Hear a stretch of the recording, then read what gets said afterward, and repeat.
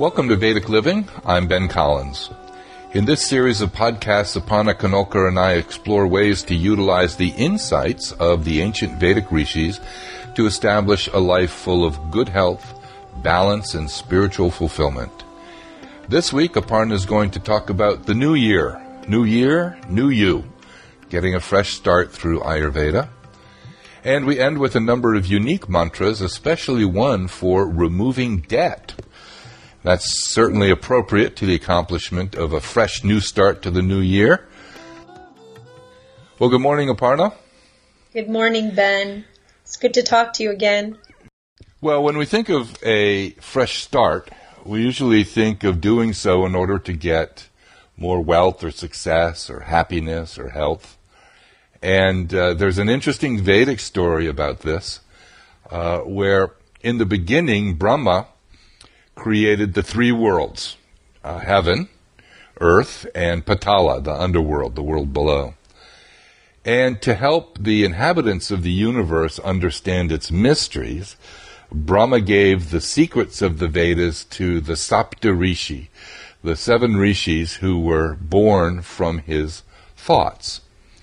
Now, 6 of his sons, used this knowledge to gain wisdom, and they invoked Saraswati, the goddess of knowledge. Makes sense.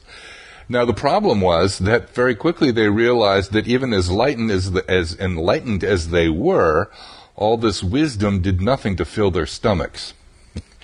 So the 7th son, Bhrigu, went to Varuna.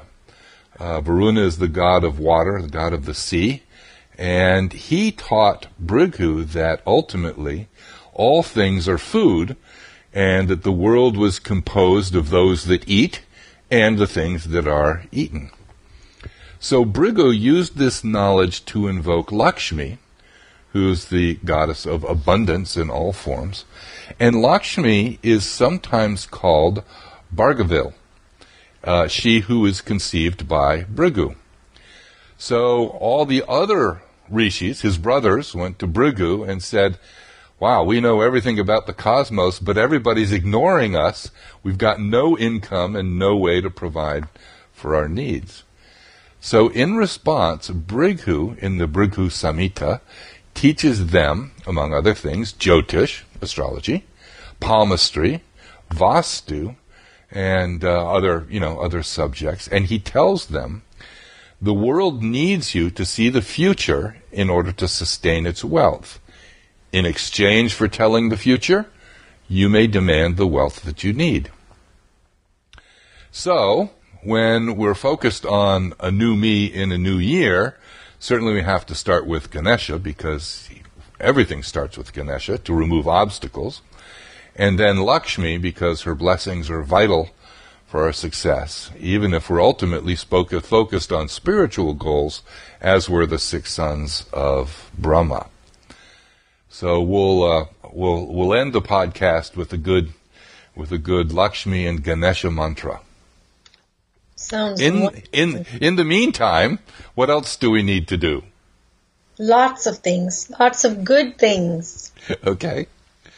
Well, I have a hard time buying into the hype of make resolutions and start working out and eating better, because I really subscribe to the idea that health is a lifelong process. It's not something you ignore all year and suddenly in January out of guilt you start exercising or eating better. And for me, has been easier because Ayurveda inspires a good lifestyle overall. That's the greatness of it. It's user-friendly. You can do it at home with minimal effort, but you see the results and they make you feel so good. So now that the holidays are over, the celebrations are over, it's time to get grounded and refocused on health and balance again. And one of the first things I want to share is that we're too overstimulated.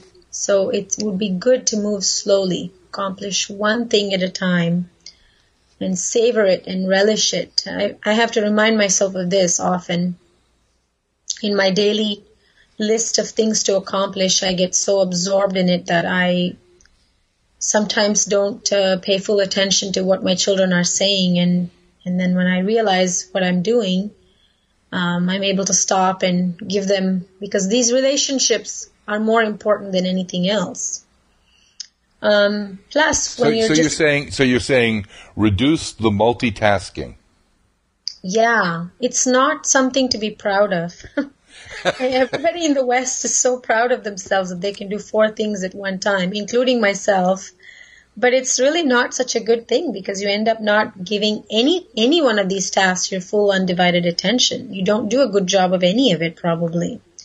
And the worst part is that you don't feel good afterwards. You're exhausted. Your mind is overworked, overstimulated, overwhelmed, too much Vata issues. On the same note, do less, accomplish more. I know this is very contradictory to everything we're socially trained to believe. Work hard, get things done. I would encourage all of us to have a little bit more trust that things will unfold. We make the effort and allow the universe to work on our behalf. So while you wait for things to unfold, take time for self-care, which includes, of course, meditation. Take a bath, read poetry. I love reading poetry. It brings you back to your heart space instead of being so much in your mind. Also, speak consciously. It's very important. It helps with our emotional health, creates happiness, which is a quality of sattva. And of course, it creates a healthier heart. Sleep a lot, 8 hours at least. Sleep is very important for accomplishing your goals. It rests the nervous system. It rejuvenates the body. Go to bed at 9:30 or 10. Get at least 8 hours, at least 7. And know that 50% of Americans have sleep problems. They can't fall asleep. They wake up in the middle of the night. In fact, we're going to do an entire podcast just on sleep. You're going to love it, Ben. Good. And eat Vata pacifying foods. This is Vata season, so eat warm soups. Avoid dry foods like popcorn, raw vegetables, nuts, crackers. Sip some ginger tea all day. You can use fennel. If you have some pitta issues, you can have a little bit of ginger and a little bit of fennel, so it balances it out. And one of my favorite things is using aroma oils. I love using essential oils for smelling good, but also feeling good. And today I'm going to share with you some of the oils that are good for different doshas. Vatas benefit from using basil oil, citrus essential oil, clove, lavender, frankincense, jatamansi, which is harder to find.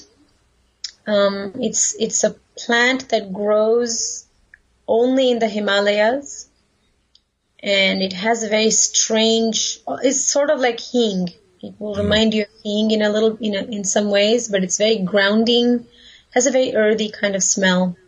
Very wonderful for Vata. Vetiver is one of my most favorites, and sage. These are all good for Vata. For Pitta, jasmine, ylang-ylang, sandalwood, rose, neroli. Those are all great oils. Kaphas will benefit from using rosemary, tulsi, which is holy basil, lemon, eucalyptus, juniper, and also basil. So back to our new year, new you. Do not skip meals. It aggravates pitta and kapha, and it's not very good for your metabolism. Even if you eat just a small cup of soup, do it. Don't skip meals. And breathe. I know we're all breathing because we're alive, but learn some pranayama and do practice it, because it's very settling to the nervous system. And pranayama, you can heat or cool your body by breathing through using pranayama techniques. Also consider eating stewed apples for breakfast. Think of the word breakfast, break your fast. So you don't want to have this gigantic heavy meal. You want it to be light and warm and nourishing. And stewed apples are the best. because it helps with elimination. And also, cooked apples have more fiber in them than raw apples. It has many nutrients. And also use spices in your diet. You can add cinnamon and a little bit of clove to your stewed apples in the morning, or a little bit of nutmeg. And use all the other spices that we've talked about in our other podcast. You know, I'm going to interject here that my Christmas present for myself, on your recommendation, Aparna, I went and I bought an expensive, fancy rice cooker. Awesome. Now, Sanyo has one for about $100 that has a slow cook feature and also a timer built in, and also a setting for rice porridge. Wonderful. Now, so what this is you add extra water, and it like overcooks the rice, and it becomes, kind of like, imagine, cream of wheat, but made with rice. Yeah. And if you put some sliced apples in that, they end up stewed. And, you set it for, an hour or so before you wake up. There's your breakfast. That's right. And that alone has made, a big difference, in my daily routine, because, it's funny, you start the day with some good food, it makes a big difference. It's so much better than, coffee, tea, and a piece of toast, or a donut, even worse. Yeah. Right? Yeah, definitely. Plus all the other good stuff that that you mentioned in terms of lentils, which, it's not that hard to cook lentils, but the idea of letting them soak for several hours or overnight and then cooking them on the stove, and you have to watch them and stir them. This rice cooker, because it has the slow cook feature, pop some lentils in, add the water, add the spices, set the timer, and when it's lunchtime or dinner time, boom, Yeah. it's all there for you. So I think that's a great way to, a great addition, as you're saying, to your routines like this. That's one of the things I have all my coaching clients do is I go through their kitchen, and one of the first things we order is a rice cooker and a slow cooker. And I teach them how to use it because it reduces your cooking time, but you have these fresh meals. You're not standing in front of the stove stirring the beans or the legumes, just like you mentioned, but the rice cooker is working for you, and it's most important that you have fresh food. So, and the expensive rice cookers do a lot better job than the $15 cheap ones. Yes. worth spending the extra money. Yes. Okay, so back to some of the new year points. Maintaining your daily routine is very important. Be aligned with nature. Be aligned with the laws of the cosmos, because we are designed to be part of this wonderful universe. And if we have our own different way of doing things, then we're going to create a lot of imbalances. And one of the biggest struggles I find with my clients and friends is the whole issue of what time to go to bed. So keep that in mind. Keep it in mind that you must go to bed by 9:30 or 10 before the pitta time starts again. You want to allow your liver to do its job uninterrupted. You want to be asleep while your liver is doing its work. Otherwise, you're going to feel sluggish. The cleansing mechanisms won't be properly done. Purifying won't be properly done. Exercise every day. Not at night. The optimal time for exercise is in the morning, before you eat your breakfast. Ayurveda says you should exercise to 50% of your capacity, and of course according to your dosha. So whether it's yoga or swimming or biking or walking, it's different for each of the doshas. Let go of stress. There are so many different ways to let go of stress, and exercise actually is one of the best ways to let go of stress. It's said that 80% of all modern diseases are related to stress. So meditation, of course, is another form of reducing your stress levels. whether it's japa mantra or another form of eyes closed or open-eyed meditation. Connect to the divine. Remember every day who you are and why you're here, not just like a robot, just functioning, going to your job, driving, picking up the dry cleaning, cleaning the house. But you're actually a lot more than that. Either give up coffee and other stimulants or reduce it. Very aggravating to Pitta and Kapha. Pitta and Vata. We don't want that. Also commit to using fresh organic foods. Use spices and get rid of everything that contains artificial ingredients and preservative-laden food. It does not serve you. It actually deactivates your taste buds, and then you keep eating more and more because you think you're going to feel satiated if you eat more and more. And what happens is actually you end up gaining weight because you don't really taste the food. You don't really get the pure sattvic quality of foods that have preservatives in them or artificial ingredients. So stick to the simple foods. And if you must indulge, get the best piece of chocolate. Get the fattiest cheesecake. Don't go for the low fat, but eat in moderation and enjoy it.